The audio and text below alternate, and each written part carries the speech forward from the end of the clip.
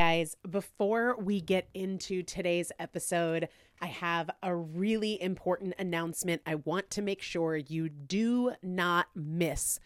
March is going to be a really exciting month in the Primal Potential universe, and I wanted you to be the first to know that I am hosting a completely free training on Thursday, March 21st at 8 p.m. Eastern Time.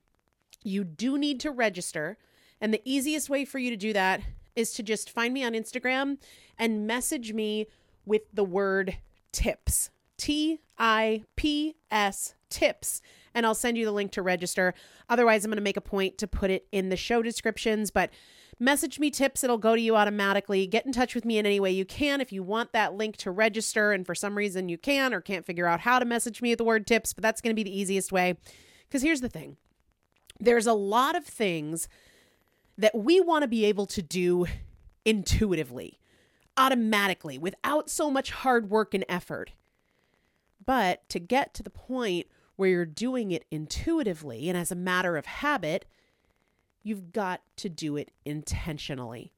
And that comes with a lot of challenges, whether those challenges are our own excuses, our fears of failure, all of the past times we've tried and failed that make us doubt that we can do it, or maybe it's social situations that pull us away from our goals. I want to walk you through a process of creating your own personal protocol that takes into account all of the unique factors about you. Your preferences, your lifestyle, your most common excuses, your fears and your doubts. And I want to take you through that process live in a format where I can answer your questions in real time. And we're going to be doing that on this free training that again is Thursday, March 21st at 8 p.m. Eastern Time. Find me on Instagram at Elizabeth Benton. Message me the word tips, TIPS, and I'll automatically send you that link so it can happen really fast. You don't have to wait on my reply. That's the best and easiest way. I'll also, moving forward, make a point to put the link in the show description, but I really want you to be there. It is live. You do have to register. It is Thursday, March 21st, 8 p.m. Eastern Time. Mark your calendar. Make sure to register. I also have some pretty exciting announcements. Maybe the most exciting things that have happened in Primal Potential in the last almost 10 years or coming up on 10 years. I really want you to be there. Message me the word tips. I'll automatically kick you that registration link. If for some reason you can't do that, send a smoke signal, flag me down, find a way to get in touch with me. I want you to be there. Mark your calendar now, and I will plan to see you for that live training Thursday, March 21st, 8 p.m. Eastern Time. Let's get into the episode. Hello, everybody. I am Elizabeth Benton, and I cannot wait for you to listen to today's episode with my dear friend, Rachel Luna. If you are not following Rachel Luna, if you are not aware of her new book, Permission to Offend, A, get the book, read the book, but B, you are just going to get so much out of this episode. Rachel and I have been friends for a few years now, and I have had the privilege of being along for the ride in this process of book writing for her and the process of a traditional publishing relationship and all of the ups and downs. And to see the work that she has put together for the world is just such a gift, and I'm thrilled that we are able to talk about it in such a candid way and hear the realness of her journey. The reason I think this book is so important right now is because I see almost like a low point in our ability as communal humans, right? Whether that community is the internet community or it's a school system community or it's a community within a family. I'm seeing in a lot of places a low in terms of our ability to communicate with others, our ability to advocate ourselves without either fear of being misunderstood or without the skill of delivering in a way that is respectful and kind.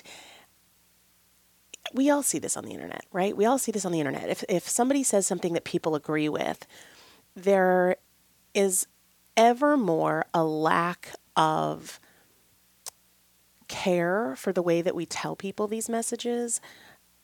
And it's so unnecessary. And I want there to be a shift for us. And I want there to be a shift for our children. And I believe that Rachel's book, Permission to Offend, is a huge part of helping all of us communicate more clearly, more directly, but also with more love. One of the things that Rachel talks about, and we're going to get into it in today's episode, is that whenever we deliver something, whether we're expressing a boundary to somebody or we're expressing an opinion, we can do it in a way that cultivates community and not chaos.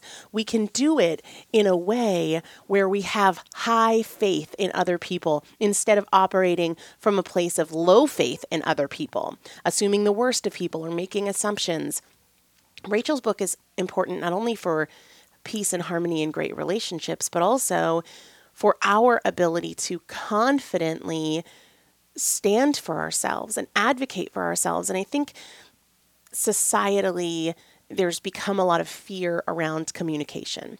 And I think it's due to a ton of different things. Cancel culture is absolutely one of them. But also the anonymity of the internet is a big one as well. And it obviously happens offline as well. Rachel has put forth so many tools for us. And she's exceptionally qualified to do so. I mean, she's been a coach for many, many years. She is a U.S. military veteran. She is a self-described woman of color. She has gone through so many evolutions and iterations in her own growth and brought so many clients forth to feel more confident in their ability to live authentically, but do so with grace and do so with respect for others. And I just think this book is mandatory reading for anybody in relationship with others or anybody who seeks to improve the relationship they have with themselves. We start off kind of talking about how the process of any journey, whether it's the journey to writing a book, as is Rachel's journey right now, or it's the journey of weight loss, or it's the journey of building a business, sometimes we can pin all these hopes and aspirations on the end point, and the end point isn't as fulfilling as we think it will be, but really we missed a lot of those fulfillment markers along the way. And I know I've experienced that before, but Rachel and I will talk about that. And we also talk about a lot of the tools that she shares in Permission to Offend that can absolutely heal your relationship with yourself, dramatically transform your relationship with other people, whether that's children, whether that's spouses, whether that's online community. I could go on and on and on, but I'm not going to. We're going to dive into this really important conversation with Rachel Luna. Rachel Luna, welcome to the show. I am so excited that you are here. My friend, thank you so much for having me. I'm honored and excited too. This is a very big season in your life because you have another book coming out. This is like your little labor of love. I feel like I've been a tiny, tiny part of this journey from the initial concept and the book deal and the process, and then, changing the date of the launch a couple times and all of those kinds of things. So as we near this very exciting chapter in your life, how are you feeling about the book? Okay, first of all, you were not a teeny tiny. I have to acknowledge you. You were so instrumental. And maybe I didn't express that to you throughout the journey, but I can remember so many mornings, me doing my coffee enemas, that's my morning routine, and chatting with you via text at like 6 in the morning, 5 in the morning. And going back and forth about this book and, just the writing process. And you don't know this yet, but you are actually in the book. I quote you. Oh, no way. I do. Yeah, because from your book, the tools book. Yeah, Tools for the Trenches. Yep. Tools for the Trenches. Yeah, I don't know why I was thinking Remember the Titans. I knew that that wasn't it, but the Tools for the Trenches. Yes, because first of all, you know how much I loved that book. Yeah. And it was so good. And there was something that you wrote, and I was like, oh my gosh, that's so powerful. You're right in the introduction, by the way, of Permission to Offend. So I have to say thank you so much. How do I feel now on the other side? So just yesterday, I got the hardcover copy of the book. I need to ask you about that. I saw that. Well, go ahead, ask me. Okay. Just ask me, because that'll probably answer two questions in one. Okay. So I saw your Instagram story. It was amazing. You were like, I got the copies of the book, and you have all of this, and I've been there too, right? You have all of this anticipation, like this is going to be this moment, and I open it up and it's going to be like the total culmination of all of my efforts and all of my tears. And then you were like, it wasn't like that for me. And you were talking about how in certain big moments of your life, like having your children, you had this anticipation of this like special moment, and it wasn't that for you. And you were saying that the joy is in the journey. And I love that. And the reason I love that so much, and I talk about this on this podcast, is because so often we think like when we get to this date, that's when everything opens up. Like when we lose this weight, or when we get to this point in business, or when our marriage gets to this point, or when we have the kid, or when we have this amount of money in savings, or when we're making this much money, or when we have this new house, like then we unlock this next level of joy and appreciation that's there. And you're like, yo, no, that's not how it works. And I can so relate to that because, like when I lost over 100 pounds, there was way more joy in that process, even with the ups and downs, than there was like getting to this place where I can say I've lost 100 pounds. Same thing with my books, same thing with so many things. So like, I needed to start with that because I was like, thank you for putting it out there that we hang the moon on this end point, and it's not what we build it up to be. Even if it's great, the majority of the joy is in getting there. 100%. And I used to hear people say that. So I remember a decade ago when I was starting my business, I'd hear that mantra, like, enjoy the journey, enjoy the process. And I was like, no, there's no joy in this process. This process sucks. I want the reward. I want the gold medal. I want to get to the top of the mountain. Yeah. And I didn't understand. And I'm not sure if maybe that is one of those things where you don't understand until you've actually done it. Sure. But I didn't understand that. It sounded crazy and absolutely ridiculous to me, except that I've had so many experiences now where I have climbed the mountain and I have reached the top, and the top is beautiful and breathtaking. But the joy for me was in the climb, was in knowing that I could climb, was in looking back and saying, wow, look what I did.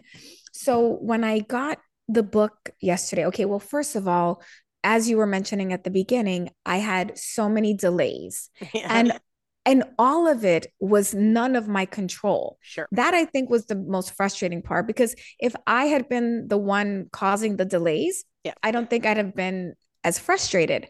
But it was like every time there was a little bit of momentum, something would happen on the publisher side where we would get stalled. Yeah. And it's very difficult to keep your enthusiasm and your motivation and your excitement for a finish line that you cannot see. Yeah. It's that can be moved on you.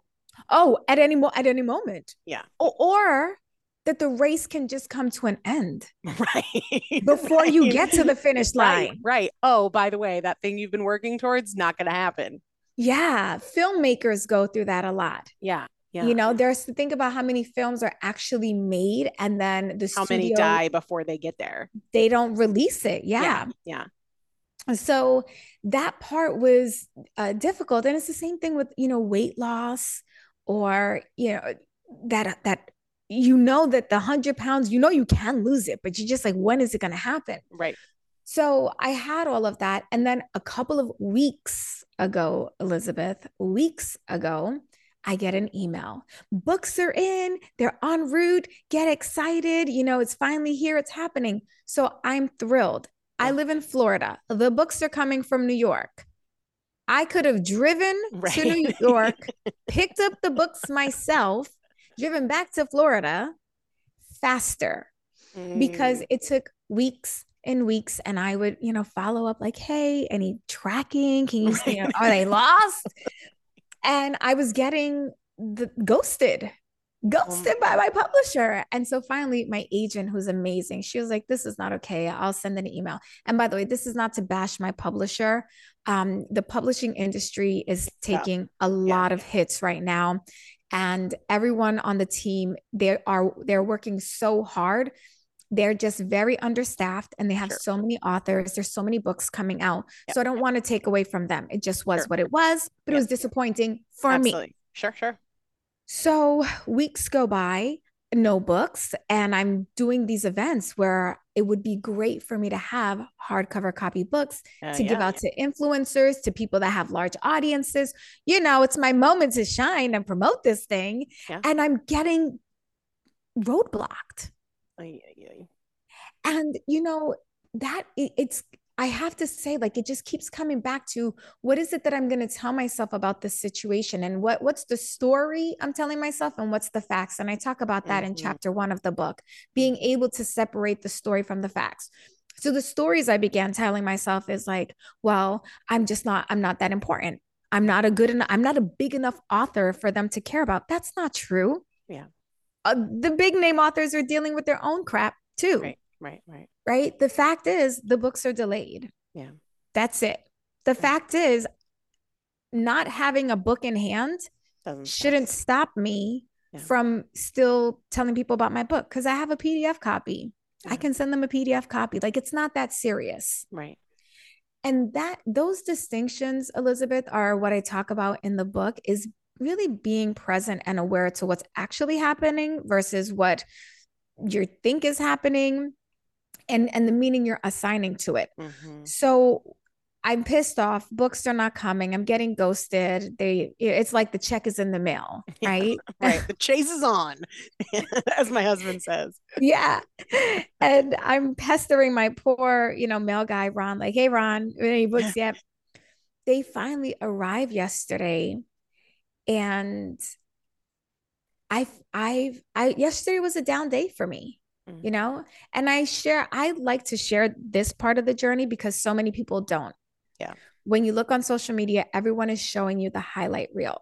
I've watched so many people launch their books, and that one video that they post when the books arrive and they're opening the box and they're all giddy and smiling, and then one tear falls down their face and they're like, it's here, my book. I can't, I didn't have that. I ripped open the box and I was like, oh, the pink looks better than I was anticipating. Because, they sent me like some galley copy and the Right. the color of the pink then was wrong. And I was like, oh man, what am I going to do? Like, that's not brand aligned at all, but whatever, it is what it is. And then, I pull off the flap and I see that the cover is white, like the hardcover part is white. Mm-hmm. And I thought, oh, that's nice. And then I see the gold foil on the spine and I'm like, oh, that's cute. And then I open it. Now, I am a book snob. Okay. Mm-hmm. And I open it and the page color is not the color that we discussed. Okay. Yeah. The paper color. Yeah. The paper color. And we had originally talked about having color inside the book, and that got canceled because It's expensive. pricing. Yeah. Yeah. It's expensive. Yeah. So on the one hand, it was like, wow, I did this dream, this moment that I have dreamed about since I was 8 years old. Like, you have to know that part of the story is that I dreamed of writing a book traditionally published that would one day be in Barnes and Noble. Mm-hmm. Right? Like, my dream was here and I was holding it in my hand. And all I could think about were all the disappointments and all the setbacks and how hard I had worked for this moment. And I was by myself. Like, there was no one around me. There was no one that's celebrating me. There was no one. It was very anticlimactic. There was no high fiving. Right. It was just another day. Yeah. And I could have, and this is why what I teach in the book, I think is such important work, is because I could have then gone into like this downward depression and spiral. And instead, I was like, all right, I'm going to go for a drive and I'm going to sit with these emotions and I'm going to really try to identify what the hell's going on inside of me. Because I should be feeling all kinds of things. You know what I realized? I was feeling exactly what I was supposed to be feeling. Sure. And why do we do that to ourselves? Why do we like, I should be this, I should be that, I should feel this way. No, I felt how I felt, and there was nothing wrong with how I felt. And so in the book, I talk about verification versus validation, because I really teach that we need to end our validation addiction. And so when we're seeking validation, we're seeking to be told that we're right. Validation is an emotional desire. Verification is an analytical response. And so what I mean by that is, instead of what I wanted yesterday was to be validated. Sure. I wanted someone to be like, oh my gosh, you did this. You're so wonderful. Look at you. Which, by the way, people tell me this every single day. So it's at this point, if I don't know it by now, right, I'm not paying attention. Sure. And that's dangerous. But instead, I thought, Rachel, you are seeking validation. Why? What is it that you think you haven't done? Right. Who have you not been on this journey? Okay, can I get real honest? You want to know what? Okay, who I really haven't been? To some degree, I haven't been the woman who has given herself permission to offend the publisher. Right. Which is super duper such a delicate relationship, and you don't want to screw it up, and you don't want to be like the difficult person or appear ungrateful or and we can create this narrative in our head where like they have this power, and if we misstep, then we're like gonna like blow up, it's just gonna be like stepping on a landmine. And that's a really interesting observation, that sometimes those power dynamics really show up, especially when we want something a lot. Yes.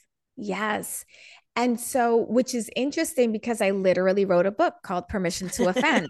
So if anybody should be the master at this, and I began to ask myself, okay, why did I drop this ball? And for anyone listening, especially, the experts, the coaches, the teachers that I know you attract as well, Elizabeth, it doesn't make us less of an expert or less of an outstanding teacher when we are confronted with our own work and we realize like, oh, that's a blind spot. Well, and I think there's layers and levels. Yes. Right? There's layers and levels. And you and I talked about this before we started recording. It touches every aspect of life. And typically we start our work in one area. Maybe that's with ourselves. Maybe it's with our money. Maybe it's with our spouse. Maybe it's with our fitness or some sort of personal habits. Maybe it's with our kids.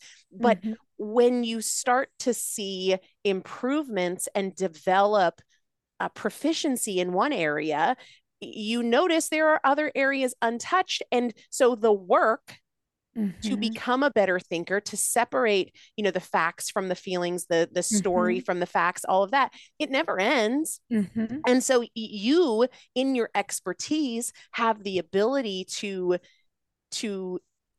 be aware of it maybe more quickly, or recognize it more quickly, but it doesn't mean that you don't have the work to do. We all have the work to do. It's just layers and levels in different areas of life, and new situations come up, right? This is a new situation for you relative to all the other levels and layers in your life. Right. 100%. And even as you're talking and I'm thinking back to the journey, I said I didn't give myself permission to offend the publisher, but that's actually not true.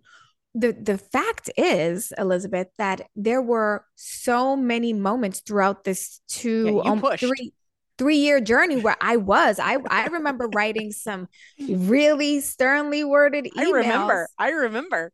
but they followed everything I teach in the book, Permission to Offend. In fact, in chapter 7, I talk about how to offend with intention. Mm. And so there were a couple of emails where I was like, listen, this is what's happening. This is what I'm observing. This is what I'm thinking about it, and just following exactly what I teach. And in those moments, everything worked out fine. In fact, they were very apologetic because I was bringing the facts and not the emotion to the table. Can we dig into that for a second? Yeah.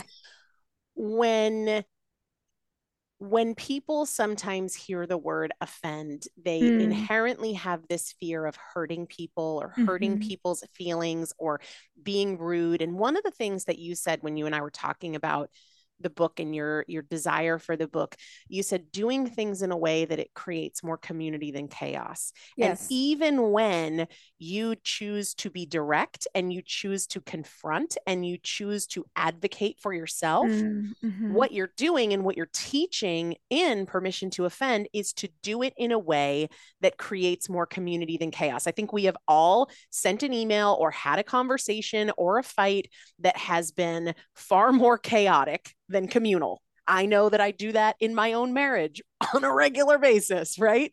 But that notion of there is a way to do it that creates more community than chaos. Is that an intentional thought in your mind when you do something like advocate for yourself in a potentially uncomfortable way in a power dynamic around this book?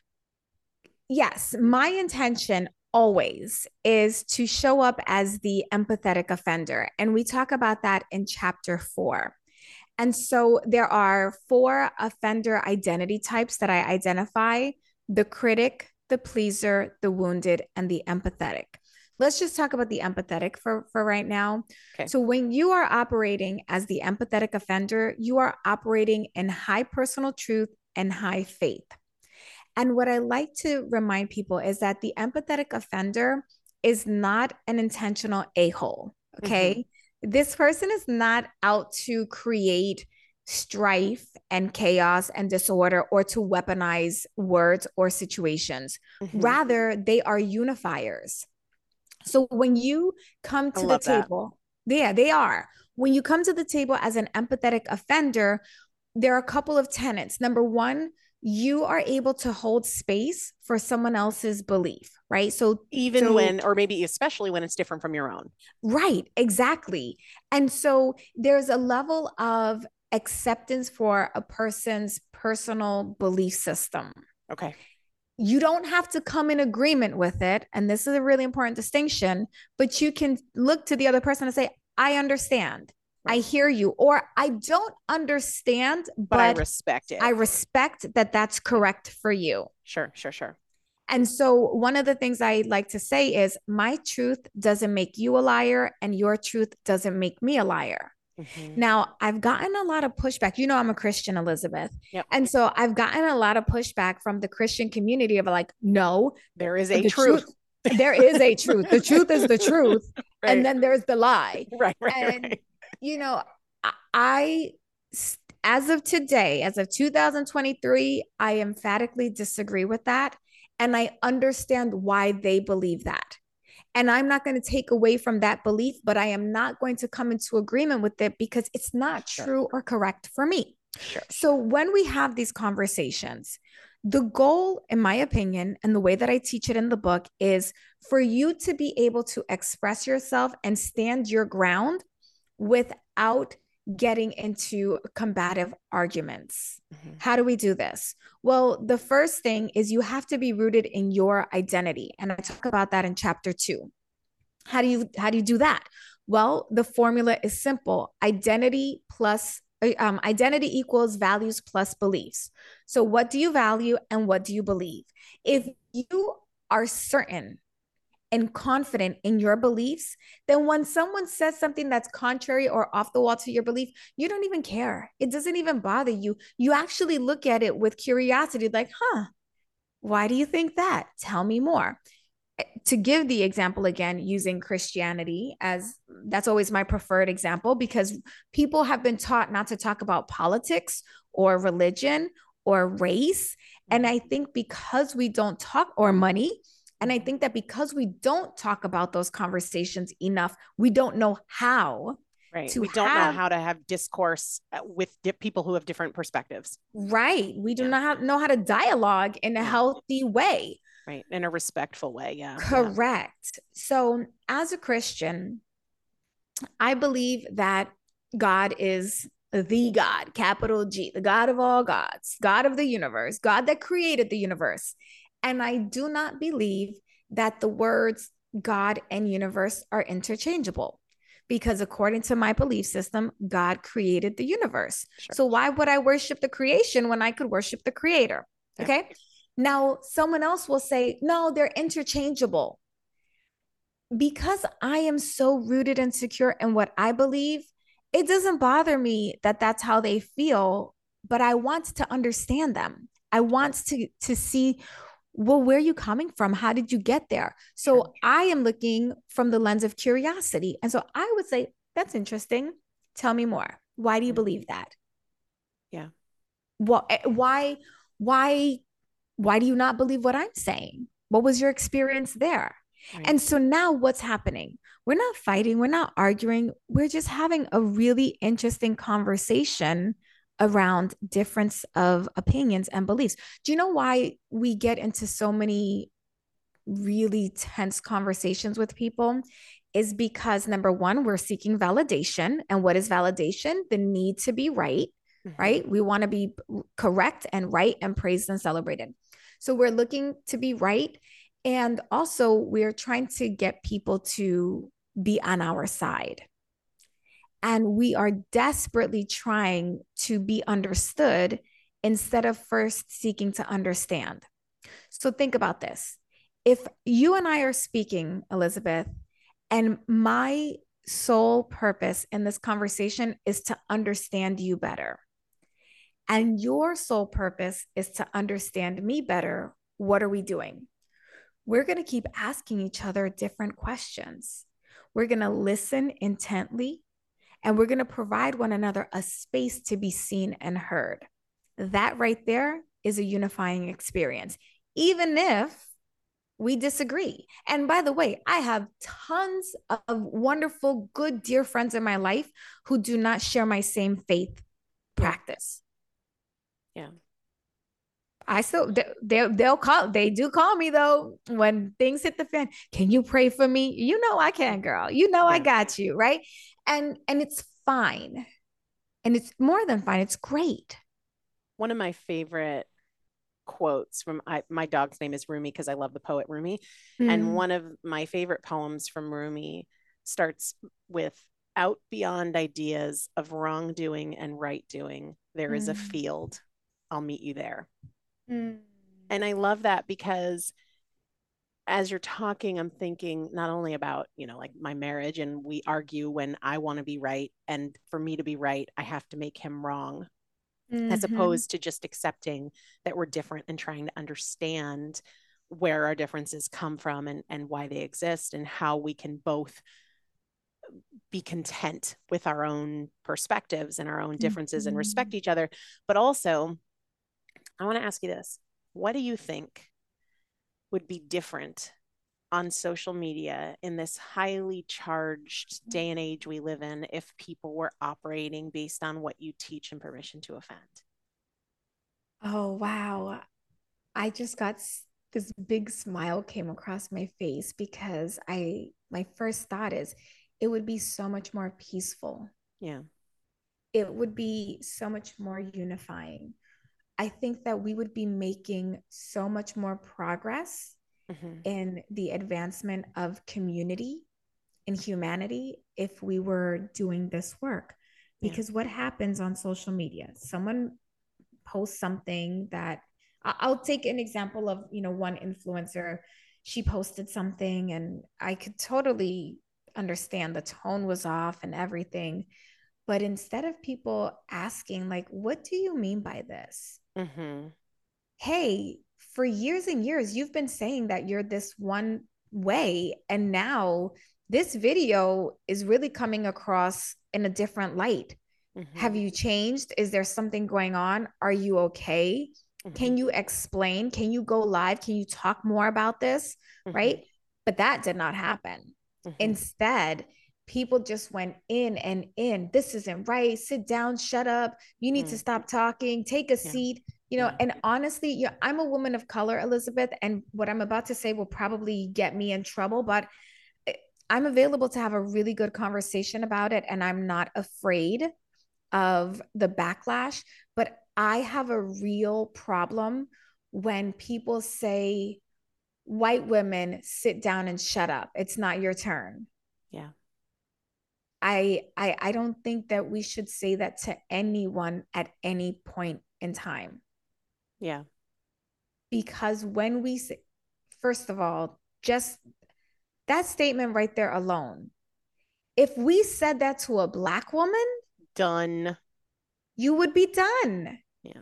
And I understand, as a woman of color, I understand that the sentiment is really, this is our time. The sentiment's almost the opposite of that. We want to hear more from people who maybe historically haven't spoken as much, but that doesn't make the opposite true, that everybody else needs to shut up. Right, exactly. But we don't have the language to say it that way because we haven't had these conversations. We haven't been allowed to have these conversations because, oh my gosh, you might offend someone. And I am saying, let's start offending each other just a little bit more, just 1 degree more, because in that offense, we will create community if you do it the way that I prescribe it in the book. So there's a way to do, there is a better way. I'm not going to say there's a wrong way, but going and calling someone an a-hole, I don't think is the best approach. But what telling anybody to sit down and shut up. Right. One of the things you said when you were talking about the empathetic offender, you said, approaching this with high faith. Is that what, is that the phrase that you use? Because I love that. Because one of my favorite books is The 4 Agreements. And one of the 4 agreements that I really aspire to but struggle with is make no assumptions, right? Because we're just always thinking and labeling and categorizing, and it's part of how our complex brains make sense of the world. And so what I have challenged myself to do as I get better at making fewer assumptions is, if I'm going to make an assumption, I'm going to give somebody the benefit of the doubt. Yes. And this happens for me a ton when somebody comments on my stuff in social media, right? I could very easily assume that they're being nasty, right? I have context clues that they're, like the words that they're saying or not saying, or the emojis that they're using. And what I practice doing is just another way of saying what you said here, having high faith, giving somebody the benefit of the doubt. Maybe that means, oh, this person might have had some rough things go on today, and maybe they just have a slightly shorter fuse than normal, but I don't necessarily think that they're an a-hole. Or yesterday I shared something about goals that I'm bringing into February because I'm postpartum, and I've got 3 back-to-back pregnancies and 4 back-to-back babies of weight that I want to lose. And somebody challenged one of the things that I was working on for February in a way that I wouldn't do. And I love this notion of having high faith. So what I did was, hey, can you tell me more about what that question means? I don't want to assume. I just put it out there. I don't want to assume that you don't agree with it, but kind of feels that way from the little bit that you shared. Can you tell me more? Because I want to understand where it's coming from. If I'm going to make an assumption, I'm going to give somebody the benefit of the doubt. Maybe that's not what they meant at all. Right? Maybe this has nothing at all to do with me. And I think even in my marriage, I can do this. Give my husband the benefit of the doubt. He's not trying to make me mad. He's not trying to shirk responsibility. He's not trying to be rude. We all have these moments. And what would it look like to operate with high faith as we have conversations that are maybe difficult, assuming the best of people, giving people the benefit of the doubt? I don't know. I feel like that's lost in a lot of places. I agree 100%. And the reason why I believe it's lost is because if you think about it, assumptions were critical to our survival back in the day. Absolutely. And so that's just the way the brain has been hardwired Yep. over, the eons of years that humanity has existed. So this is why it's so important to do this work so that you can create new neural pathways. Yep. And I say this all the time. Curiosity is the key to clarity. Yeah. So if something feels unclear or uncertain, don't get angry. Don't get all, panties in the bunch. Get very curious and ask, what do you mean by that? Is this true? I give an example in the book. It makes me laugh. The story is good. So when you get the book, I'm talking to the listeners here. When you get the book, remember that I told you about this because the whole story is really funny, but it doesn't end, but it kind of climaxes where I go into my bedroom and I say to my husband, I'm telling myself a story that you think I'm stupid and you don't care what I have to say. So which is it? You think I'm stupid or you don't care what I have to say? And it was just like, that's not the way that we ask a clarifying question, because that question is not clarifying at all. That was an ultimatum and an impossible choice. Right. So just be willing to ask more questions and be willing to be uncomfortable as you process the answers together. And be willing to know that there's more than one right. Yes. Because one of the things, and I wrote about this a lot in Tools for the Trenches, after my daughter died, I had a very different perspective than a lot of people did, than pretty much anybody, right? I had a different perspective on, just as an example. So my daughter died the week that the world shut down from COVID, right? She didn't die from COVID, but the week that the world shut down, from the reason the world shut down was, the response to COVID. And that meant that funerals were not essential. Somebody thought. My perspective was very different because of my experience. A lot of people feared this virus that I did not fear, in large part because of my experiences that other people didn't have. And that was simultaneously very painful and very instructive. It wasn't that I was right, because I sure felt right.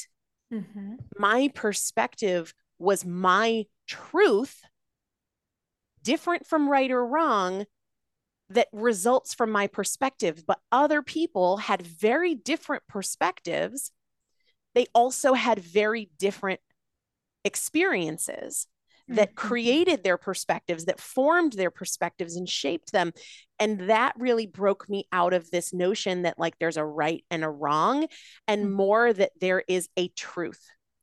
And we all have that from our history, from our immediate experiences, from our past experiences, from what you mentioned earlier in terms of our values and beliefs, and allowing for the fact that other people have different truths because they have different experiences. And it might well be that if you had all their experiences, you might share their truth. And if they had all of your experiences, they might share yours. But not only do they not, we cannot expect it. And if we do expect it, we're going to be pissed off like all of the time. So good. So good. Agree. When you think about this book getting into the hands of the world, and I hope that everybody listening will pick up a copy of Permission to Offend, or multiple, give it as gifts. I think we could all, the more people that not only expose themselves to these tools and these truths, but practice them, right? Because it's just an innate object until you absorb it and choose to implement and choose to practice and choose to work on it and have these conversations and do this work in practice. You and I were talking about how there's no aspect of life that this doesn't touch, right? This is not a book for business owners versus, non-business owners. It's not a book for parents versus non-parents, or men versus women, or any different demographic perspective. Like, this is for not only every person, but it also has tools that will benefit every area of your life. Are you seeing that? Are you feeling that? Like, are you shouting that from the rooftops? Yes, I'm like, you should see me right now, because I'm like, but I'm trying not to. Yes, and let me tell you why. Okay, so first of all, I do want to say, grab a copy for yourself and also grab a copy for your best friend, because that's a safe person for you to test out the concepts in this book. And we want to start practicing this. I don't recommend that if you've been this meek, quiet person, you just start opening your mouth and offending everybody without some testing grounds so that you know what to expect. Because the way that I teach it in the book, it's really easy for you to have like meaningful dialogue that won't go sideways. But I don't know you and I'm not working with you personally. So I don't know your tone, which we talk about in the book as well. So get a copy for yourself and your best friend and do this work together. The reason why I'm over here silently like, yep, she right, tell her girl, is because I have seen how this work has changed my life, the lives of my clients. Marriages have been saved because of this work. People have gotten raises, they've started new jobs, they've been able to deal with difficult clients. And in my opinion, more than anything, it really helps you reconnect to the truth of who you are. And I think that can sound a little, like, oh, the truth of who you are. What the hell does that mean? Yeah, that's big. Yeah.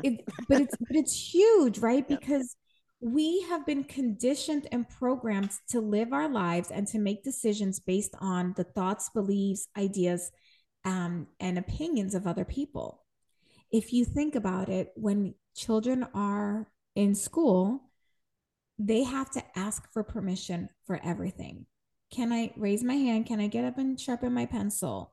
Raise your hand. Can I get up and go to the bathroom? A bodily function, a thing that the body must do in order to stay alive, is something that we now need to request permission. The things that we believe, the ideas that we have all been programmed in us from a very early age. And I challenge you to figure out and to ask yourself, do I believe everything that I've been taught to believe? Or is there something else that's more resonant and more aligned with the true identity of who I am in this moment? Once you know the answer to those questions, the answers, to those questions, the way that you move in life exponentially changes. And it's so much more fulfilling and peaceful, honestly. I love that so much. Guys, get a copy. The book is Permission to Offend. The author is yours truly, Rachel Luna. Thank you for being here and talking about this and being so open. And mostly, thank you for pushing through the resistance to put this out into the world, because I just think the world's never needed it more. And I have a lot of hope and a lot of faith that this is going to be a world changer. Thank you so much. I received that with so much love.